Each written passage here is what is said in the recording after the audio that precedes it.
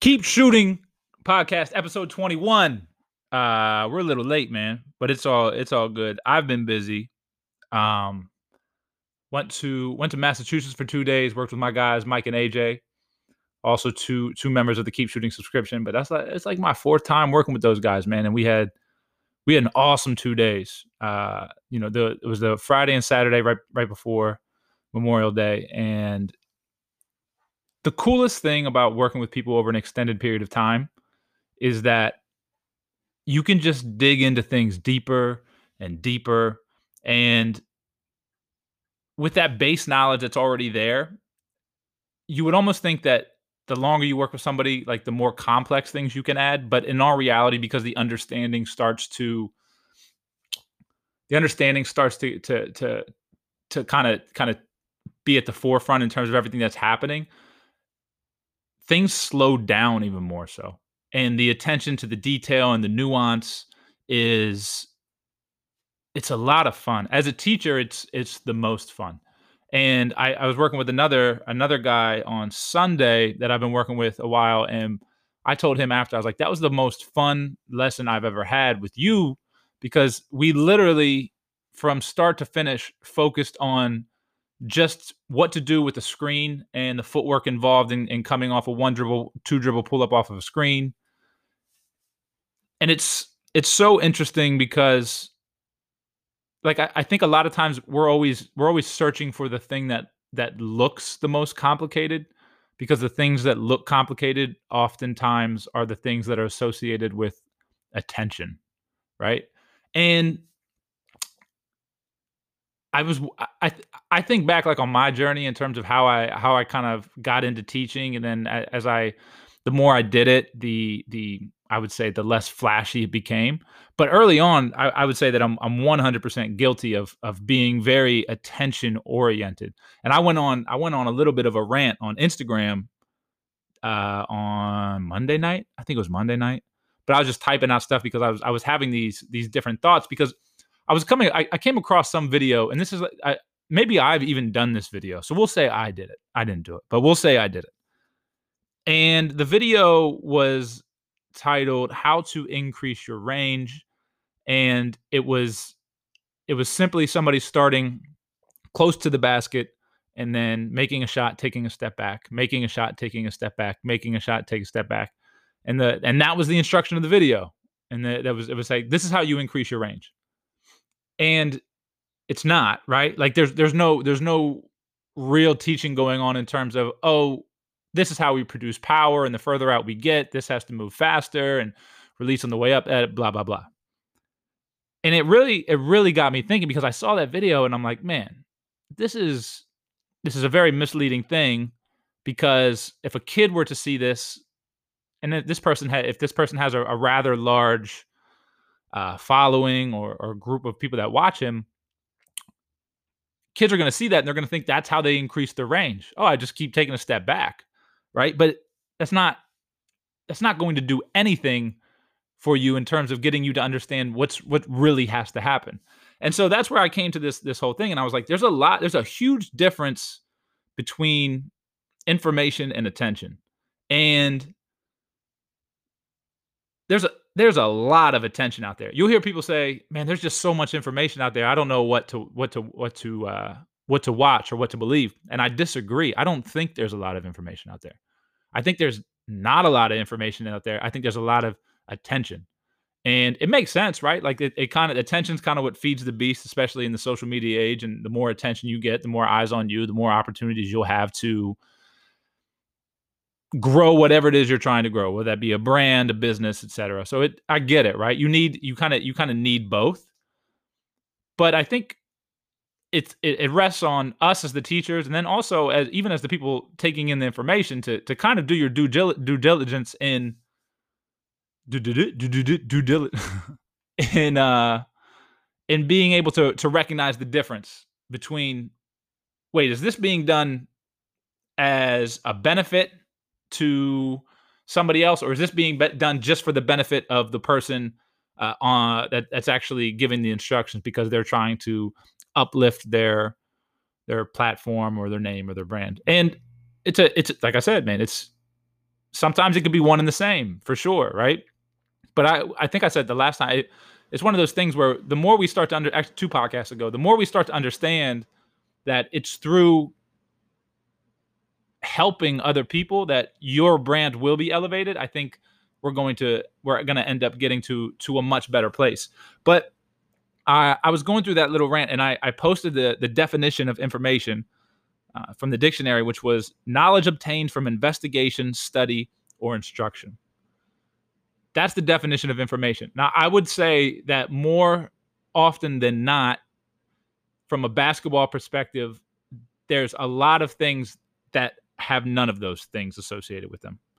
So somebody will go in the gym, think about, hey, this is a good drill for, but it's really just something that they made up on the spot that they're trying for the very first time, and that they'll probably, most likely, inevitably never actually use with a player.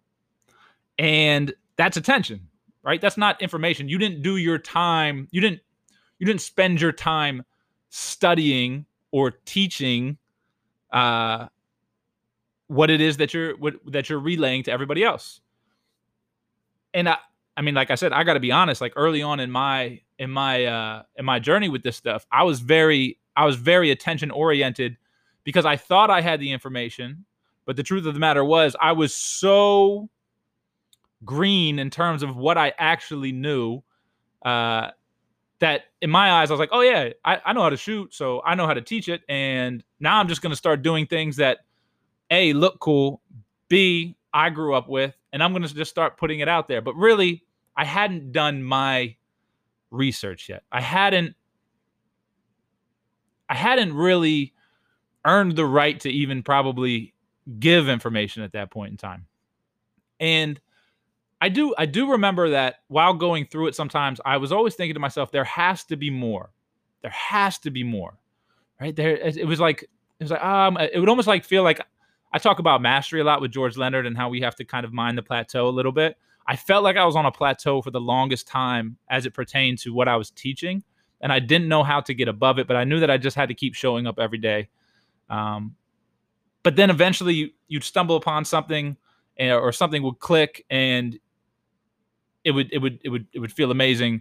And that's why I continue to even do what I do now, because I'm always constantly after that feeling. It's like that Carl Sagan quote, understanding is a form of ecstasy. And then Jason Silva piggybacked off of it. It was like, understanding is a form of ecstasy, but it's really understanding for the first time that really gets us going. Like, we remember that first time things clicked, or the first time we really understood something on a deeper level. And it's a pretty damn good feeling. But I don't know exactly when the switch flipped, but everything became about more for me. I just wanted to learn more. I need to learn more, because the more I know, the better off I'm going to be able to explain it. And that's what I'm after, right? That's what I'm after. Real information versus attention. And nothing will humble you more as a teacher than the first time you ever get in front of a kid and you're tasked with making them a better player, and you honestly have no idea how to answer their questions or what scenario to put them in. You don't even know how to analyze what they're doing yet. And I remember the very first person I ever worked with, and I'm going through it, and I was working with this kid, and I thought that, like, I remember thinking to myself, I don't know what I'm doing here, right? I don't have what it takes to do this yet. But the more we would work together, the better I would get at it. And I'm very open about the amount of reading that I do. And at the time where I'm trying to build this understanding of what it takes to teach shooting, I'm also reading everything that comes my way. I'm looking for, I'm literally looking for anything, whether that be personal development, whether that be success oriented, whether it be business, biographies. I'm just reading everything. And I came across Malcolm Gladwell's book, Outliers. I think Malcolm Gladwell's an awesome author for people to read, especially if you're just starting to get into something. Maybe you're just really starting to go down that path of wanting to be really good at a particular thing. And I think his books, 10,000 hours, all that kind of stuff. But this particular book was 10,000 hours in Outliers, or was Outliers 10,000 hours? It was in Outliers. 10,000 hours was in Outliers. Gotcha. All right. So Outliers, right? So I'm going to pull this up on my phone because the first time I read this, and this was a long time ago, but the first time I read it, I remember reading it and a light bulb went off in my head, and I was thinking that's the answer. Like, that's the answer to what I'm looking for in terms of getting good at teaching. Because with each time I taught, I felt like I was getting more confident in in the information I was relaying. But the problem was, how many people am I going to teach? How many people can I reach? Right? I'm on Craigslist at the time. That's how I'm getting clients. So it was kind of this thing of I'm going to take every single client that comes my way, because that's an opportunity for me to teach. And selfishly, that's going to be what helps propel me further and further and further down the line. But here's the story that's within Outliers that I think that's a beautiful story, and we can kind of break it down. So here's a little excerpt from it. The Beatles ended up traveling to Hamburg 5 times between 1960 and the end of 1962. On the first trip, they played 106 nights of 106 nights of 5 or more hours a night. Their second trip, they played 92 times. Their third trip, they played 48 times for a total of 172 hours on stage. The last 2 Hamburg stints in November and December 1962 involved another 90 hours of performing. All told, they performed for 270 nights in just over a year and a half. By the time they had their first burst of success in 1964, they had performed live an estimated 1,200 times, which is extraordinary. Most bands today don't perform 1,200 times in their entire careers. The Hamburg Crucible is what set the Beatles apart. And I think that is incredible for a variety of reasons. Their last stint was in December of 1962, and 64 is where they really burst on the scene. So there, at that point in time, they did all of 270 nights, and then there was still another year before they even broke through in terms of the fame and everything like that. So to me, that's incredible in itself, that you perform 270 times in a year, and then you still, who knows how much they performed within that next year before they finally had the breakthrough. Amazing. What's really amazing to me about this is we can look at a case study like the Beatles, and you could look at that and be like, oh man, so nice to have the fame and the adulation and all that kind of stuff. Not understanding that they put themselves through the ringer in terms of being able to get to that point. So it's that whole idea of preparation. And I talk about preparation a lot with every player that I work with, because I believe that it's paramount in making shots. That whole idea of we make shots before we shoot them. The Beatles made their success before their success happened, right? And it's not a matter of they were the absolute most talented guys in the world. They were talented, right? But it's not like there aren't more talented people out there. It was that combination of having the talent and then having the foresight, or maybe not. Maybe they're just doing it because they're like, shoot, we got to get paid. Who knows? It's just like a lucky type thing. But you playing 270 times within a year is crazy to me. That's just extreme dedication. And if you already love what you do and then you put that much repetition behind it, I mean, your results that you're going to see from it are absolutely inevitable. And that preparation led to their eventual breakthrough. That preparation led to them becoming what they became. I don't know. I mean, let's hope it did, because it makes the story sound that much better. But I mean, it'd be interesting to hear their take on it as to whether or not they believe that kind of solidified their ability to perform and everything like that. But I think for analogy purposes, I think it's a great thing. So if we even look at shooting the basketball, right? How we prepare becomes everything in my eyes. I focus a lot on how we move balance wise. I focus on how our hands are prepared. I focus on the very first millisecond that ball starts moving up the body. To me, all of those things contribute to your eventual success. And in the case of shooting the basketball, that success is just making shots. And if you think back, like I used to be so scared to speak publicly. I was so afraid to stand up in front of people and talk. And I found out that the majority of the time I was scared to do it because I was more often than not not prepared. I would go up kind of half-assing some type of project or something that I did, and I'm just trying to talk my way through it rather than actually of doing the work beforehand and preparing myself in a way that I could get up and actually talk about it at a level that makes sense.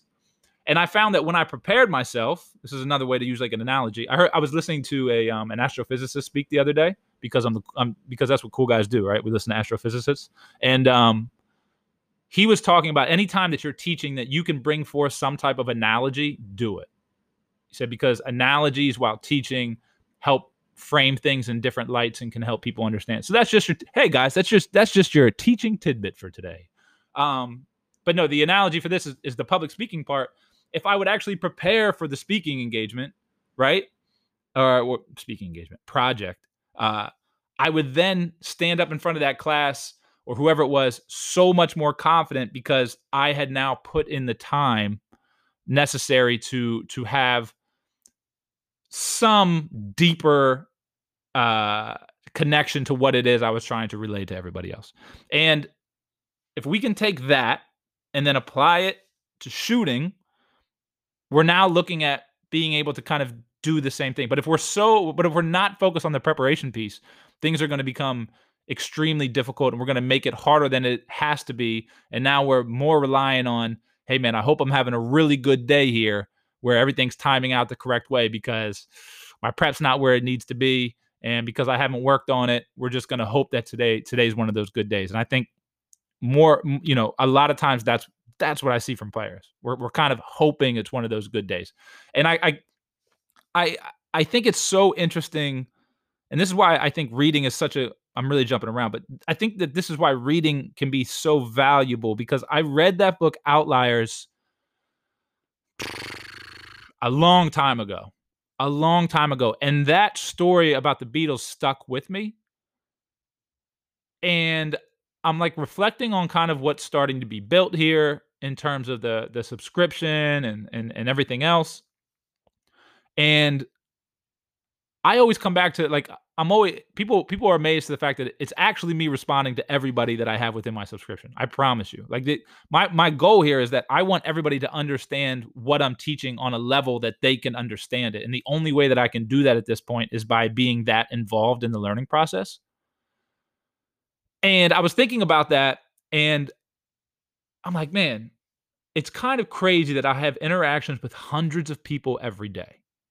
And it's even crazier that each person is extremely unique in their own right in regard to what they're looking for, how they learn, where they're at in their journey, what's expected of me, right? Everybody's so different. So in this really strange way, I'm managing hundreds of personalities, but all trying to get to the same goal. We're all looking to become better shooters or have a better understanding of shooting, or for some, just teach it better, right? Because I work with a lot of coaches and trainers as well. And so I'm sitting there and I'm kind of reflecting on it. And I was like, man, it's kind of crazy to think about. And I just, for some reason, the Beatles story popped into my head. And that's where I was like, man, I subconsciously created my own Hamburg in a way, right? So the Beatles performed 270 nights out of a year.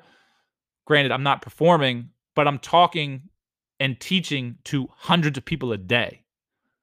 So I'm kind of put into that crucible of things, and now I'm kind of like in a pressure cooker in a way, right? Like, because I'm trying to figure out what works best for each person, in communicating different ways.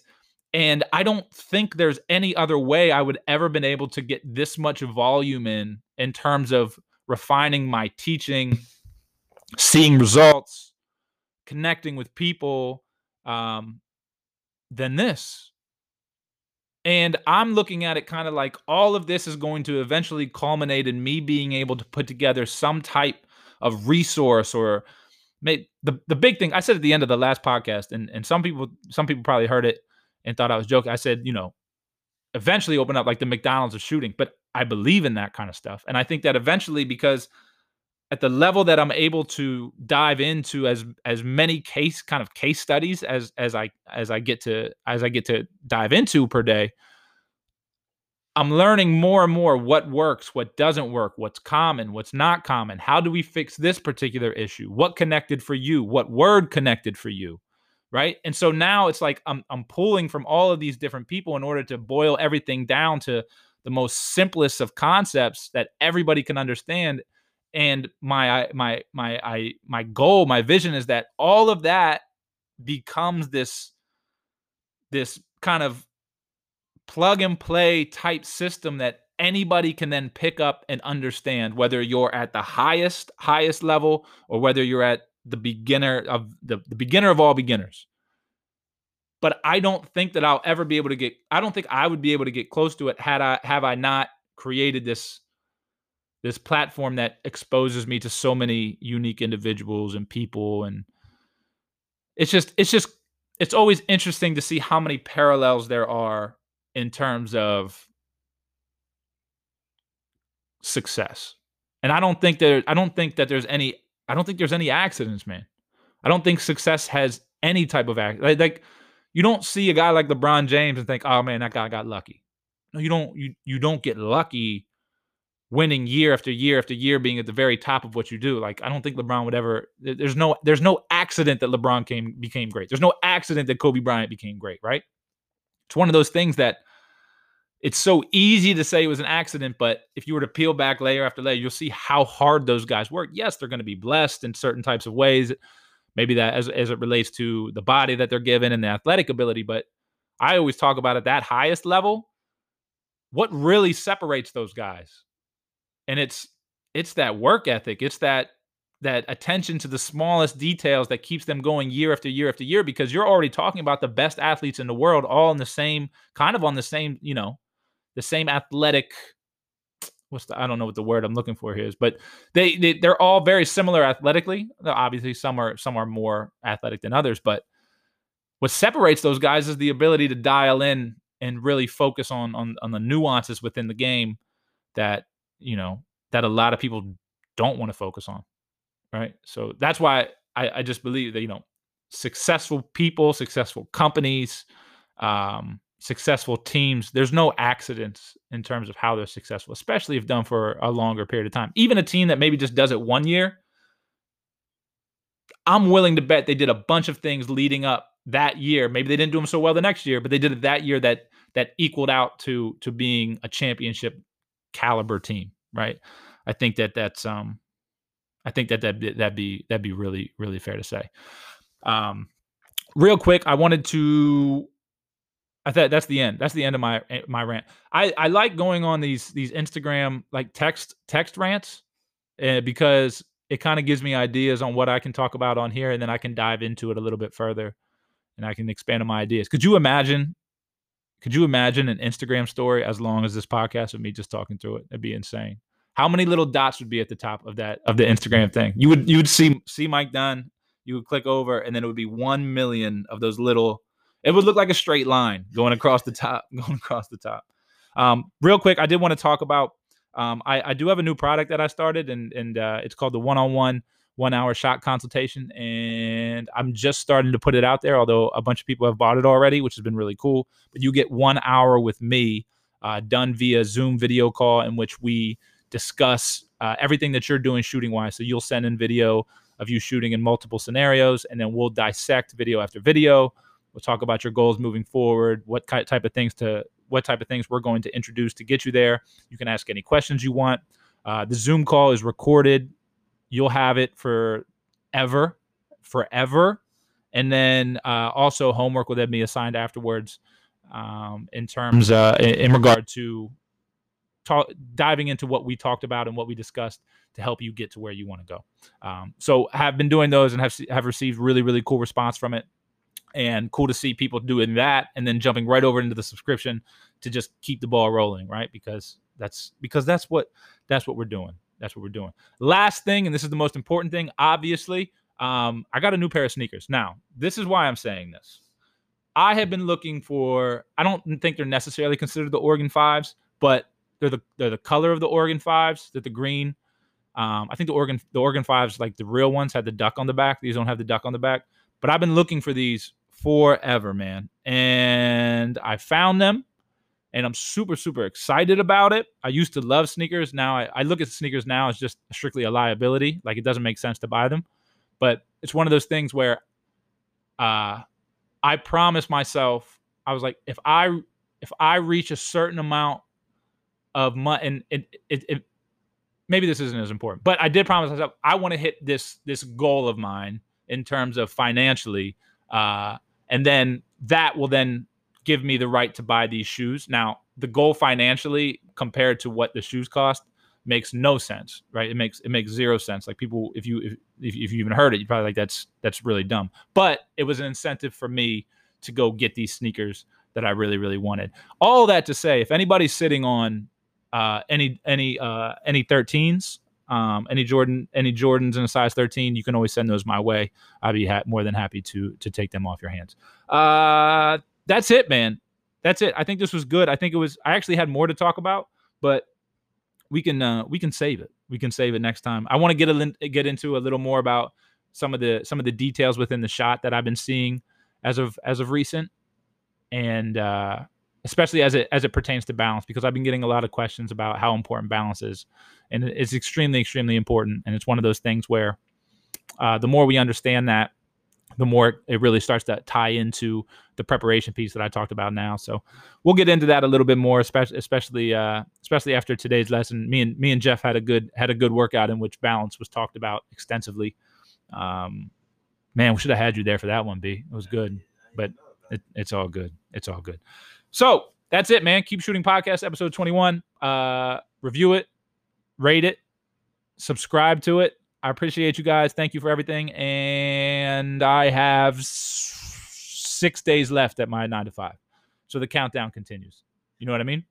I should do like that TikTok trend where they're like 5 days, 3 days.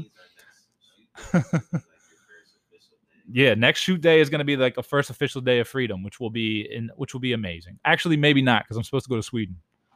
But may not end up. We'll see. I'm trying everything I can do to get into Sweden, but they keep extending the travel ban, and I don't know.